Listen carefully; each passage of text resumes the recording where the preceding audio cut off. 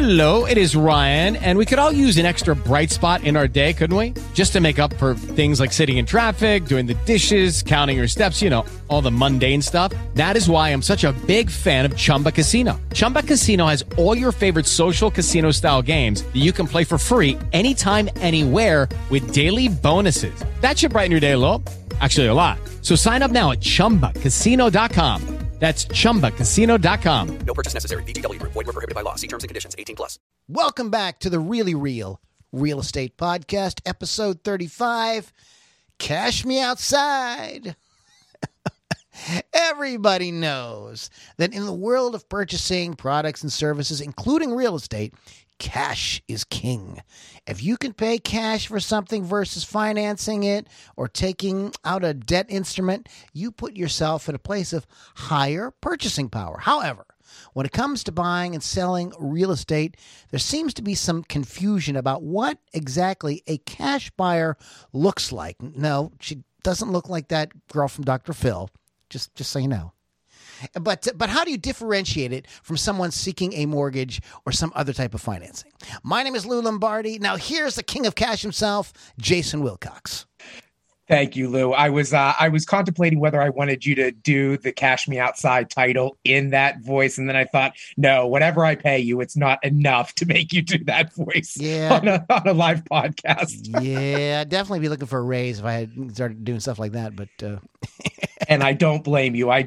But all is well here, even though it has gotten bitterly cold in the last 48 hours. How about over yonder across the road there, just a couple blocks from where I'm at? How's it over there? Is it just as cold over on your side of Canonsburg as it is mine? It's beautiful. It's a balmy 40 degrees. We're fine. We're going to be totally fine. Yeah, we went from 70 to 40. Yeah, well, welcome to Pennsylvania. What's the joke? If you go from heat to air conditioning back to heat in the same day, you probably live in Pennsylvania, so. Yep, that's exactly it. Not just in your car, but in your house as well. So we are talking about cash, right, Jason? Yes, we were talking about cash. And what is a cash? What is this whole thing? Because when somebody says cash, I get visions of folks, showing up at the closing with a giant, briefcase full of money, is that a cash offer?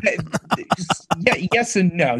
This is not like an old school mafia movie like The Godfather where somebody's paying cash. They're bringing 2 steel suitcases of unmarked bills to closing. No, according to Trulia, they define a cash offer as being someone who is an all cash bid, meaning that a home buyer wants to purchase the property without a mortgage loan or other financing. And we all know what a mortgage loan is. We know that basically a mortgage is a debt instrument secured by the collateral, which is the property, in which the borrower is obliged to pay back the principal with interest for a certain amount of payments. And if you don't pay the lender or the financial institution back, they foreclose on your home or basically take it away from you.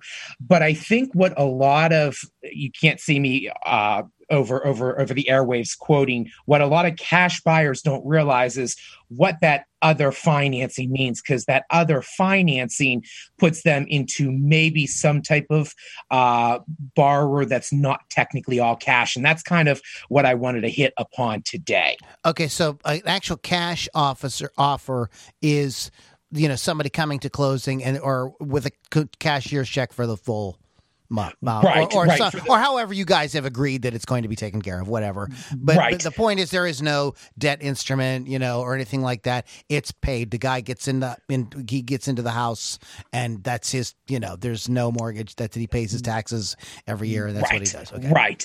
But this is where it gets interesting. You're exactly right. A cash offer is basically someone who brings a cashier's check up, or they wire the funds. That's completely reasonable too, for the full amount, and it's paid from that buyer right up front.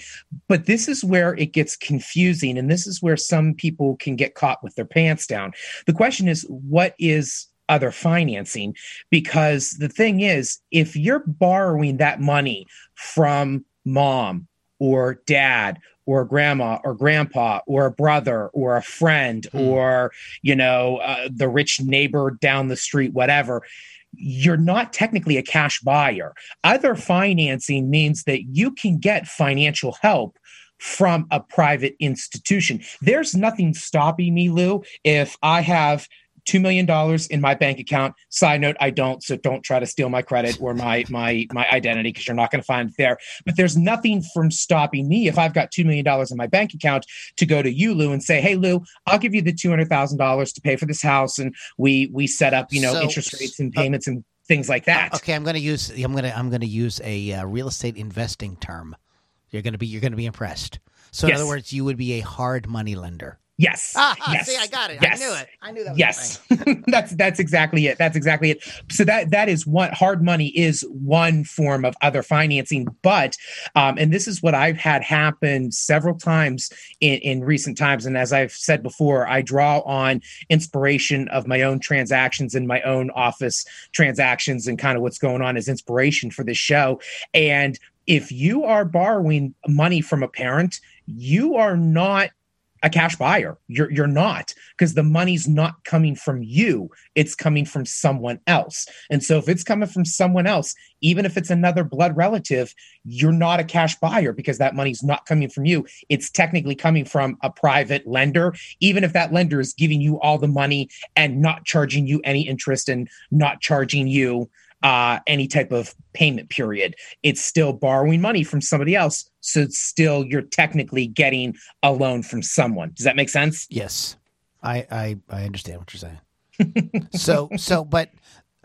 So how does this differentiate? Does this change what happens at closing, or what does this do?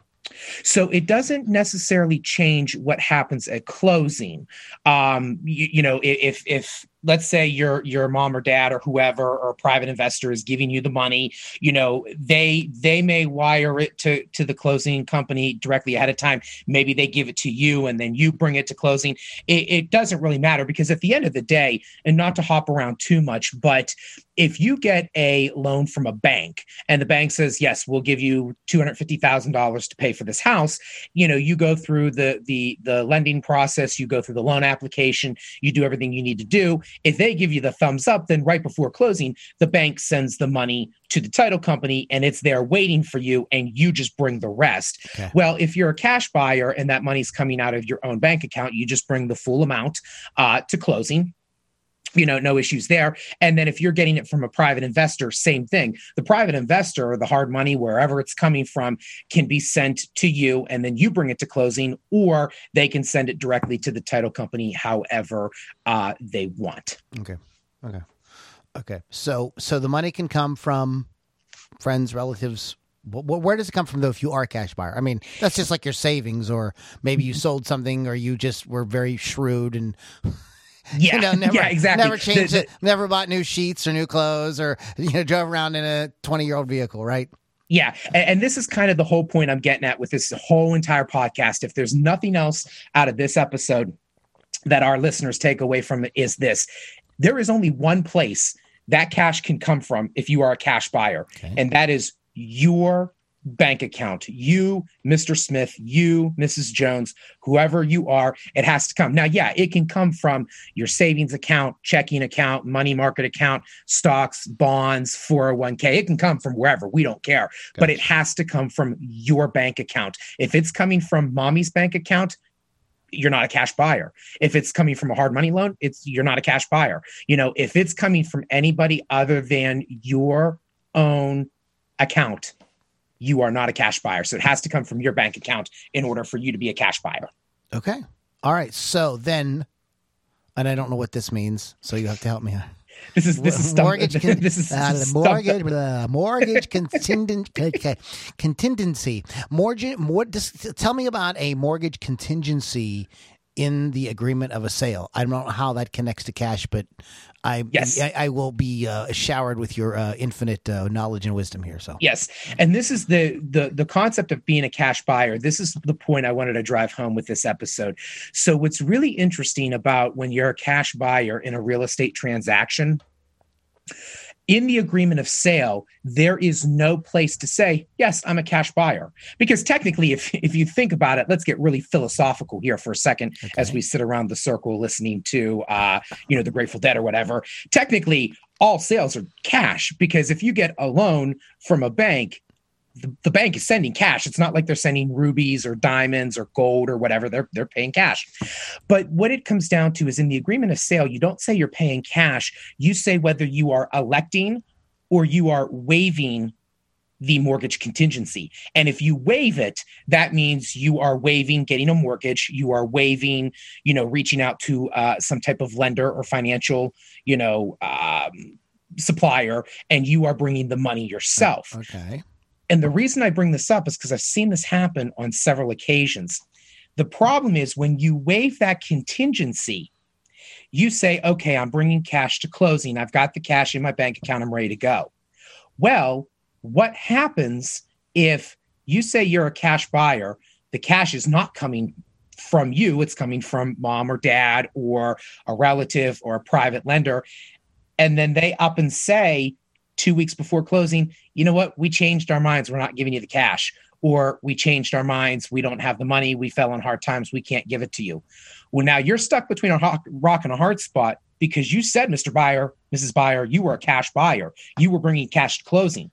And then all of a sudden your cash supply didn't come through. So then you try to go back to the seller and say, I can't close because the money didn't come. The money didn't come to me. And the seller's going, wait a minute, you told me you were a cash buyer. You had the money. Well, we did, but my mom and dad decided not to give it to me. So you weren't a cash buyer because you were getting it from someone else. You were lending it from someone else. So now you're in between rock and a hard spot because you need to terminate because you don't have the money, but you don't have any legal basis in the sales contract to terminate. And that's where so many people get into trouble. Now, what's really interesting about the mortgage contingency is that in the mortgage contingency of the agreement of sale, you get to spell out the whole map of the, the mortgage, the loan amount, the terms, the type of mortgage, whether it's conventional, FHA, VA, loan to value ratio. If you're a conventional loan, who the lender is, who the interest rate is, how much the interest rate is, how many points are associated. So you get to spell all of that out. So if you're borrowing from a parent, then you're not a cash buyer. You just say you're electing that mortgage contingency and you're just getting it from a private investor. You're getting the full amount. They're not charging you any interest. It's not any special type of loan. You're just getting it. But then that way, if something happens in 2 weeks before closing, they say, we're going to no longer give you the money. Well, now you have a reason to say, okay, well, the money didn't come through. I have to walk away because the mortgage didn't work out. And then you have rights. But if you said you're a cash buyer, and you don't have the cash because it's coming from a relative, you see where the house of cards falls rather quickly. Okay, what I've discovered in the months of working with you on this podcast is a lot of these things like the mortgage contingency are CYA, cover your ass. Yes, that's essentially 150%. That's exactly what 150% correct. So, and this is why I think that like people that go out and try to do these deals on their own, can get themselves in trouble because they may not know what a mortgage contingency is, and they may think that they have the cash, and then this terrible thing happens, and then they are up a creek and they're in trouble. It seems to be like a kind of reoccurring theme, right? Maybe we should have called this the CYA Real Estate Podcast. Maybe we can go back and change the title. Let's re-record the intro. But Lou, the other thing is also too, it reasons to think that if you're borrowing money from a parent or whatever, that you would be a cash buyer. It's plausible to think that. Right, it's reasonable to think that. The problem is you need someone in your corner who knows his business enough to go to you and say, well, no, legally you actually aren't a cash buyer, and they need to step in and they need to be able to explain why. And you might not would agree with them, but if they can explain to you in a plausible, reasonable manner, they can kind of set you on the straight and narrow. But at the same time, if you're having these conversations before you make the offer rather than after you've made the offer, again, you're not having to CYA because you have already CYA'd. Exactly. So as you said many times during the course of recording these podcasts that you base these on real life experiences. So yes. I think that you have a specific story in mind that you would like to share. I do. And it's funny because every time I share these stories, I always think to myself, I really hope the person out there maybe isn't listening because they're going to know exactly who they are. After this story, I can wholeheartedly say I have not had a phone call conversation with this buyer since I let this buyer go, and I've not looked back ever since, and I don't think he has either. So there were 2 houses up for sale in our office. They were 2 phenomenal investment properties. It was actually an estate sale. There was actually an estate attorney that was actually selling the 2 properties for an estate. I think they were in an area of the South Hills. They were like $65,000 each. There were 2 of them. They were phenomenal rental properties. They were in great shape. And there's no doubt whoever got these properties could go in, do a little bit of work, and it would be phenomenal. So this was at a time when listings were still at a shortage. And it was no surprise that these 2 properties went on the market and they just went like hotcakes. I think if I remember correctly, the final count was 17 offers that came in. Whoa. Now, here's the thing you need to know. I'm going to deviate for just a brief second. These were 2 properties that were being sold by an estate attorney, and either the estate or the like a lender, like a bank notary, or somebody had to sign off on it. You have to understand this. When you get into those kind of situations, the person that will win 100% of the time is the easiest transaction, meaning it doesn't matter if you're the most money. If you are cash, waiving all the contingencies, can close short, willing to use a local reputable title company, all these things, most likely you're going to win, because estate attorneys and banks and lenders and whoever have to, administrators of the estate, they don't want to be bogged down with BS. They don't want to renegotiate after a home inspection comes in. They just don't want to be bothered. They want to sign on the dotted line and go to closing. So in this case, it was really interesting because there were 2 properties and there were 17 offers. Some of them were for one property, some of them were for another property, and then some of them were for both properties. So right away, the offers that were for both properties were going to the top of the pile because the estate attorney wanted to get rid of these things. Right. And then from there, we had investors coming in, and the one that bid cash and the one that, waived the contingencies. And I knew I could win this for my buyer because he was willing to pay cash. He was willing to waive the contingencies. I was like, I know I can win this for him. And what happened was we made the offer, and it was cash, waive the contingencies. We went a couple $1,000s over, and my gut told me we were going to run into an issue. But what happened was he had enough cash to buy the one house. He did not have enough cash to buy both houses. And his dad was going to lend him the cash for the other house. Makes the offer, sight unseen, which again was red flag number 2, but that's beside the point. I write up the offer. I submit it. It's one of those ones we're waiting for like a week for the results to come back. But, I'm hearing through the grapevine, we might be in a good position. It's looking good for us. All of a sudden, 2 days after we make the offer, he goes, we have a problem, my buyer. I said, what's that problem? He goes, well, you know how we made the offer before we saw the property? I said, yeah. Well, after we made the offer, while we were waiting, since we knew it was going to be like a week before we heard back because of some of the stuff going on the estate side, he said, can we go look at the properties? I said, sure. So we went to go look at the properties. We took his dad. He goes, my dad doesn't agree with this investment. He thinks it's a waste of money. He's not giving me the money. So I only have cash for the one, but I can't afford both. And I said, you're kidding me, right? And I had a few choice expletives in between that sentence. I said, you're kidding me, right? I said, you're going to kill your shot at winning this transaction because whoever's going to win is going to be able to buy both properties for cash. He goes, yeah, we have to change our offer. And I went back, and the listing agent had a few choice words for me because we were in the running. Things were looking good for us. Luckily, I was able to pull the offer before the estate attorney signed on the dotted lines. And because we pulled it, I saved him any legal troubles or whatever. But he was willing to put down, I think, like $5,000 or $10,000 hand money. And had I not pulled that offer before the estate attorney signed, he would have been in default. And he would have lost his hand money, and he would have lost like $5,000 or $10,000, all because he thought he was a cash buyer, but he wasn't. He was getting some of the cash from himself, some of the cash from his dad, and his dad decided to back out because his dad didn't agree with his purchase. And I terminated that transaction, and he never called me back. I never called him back, and I wish him nothing but the best.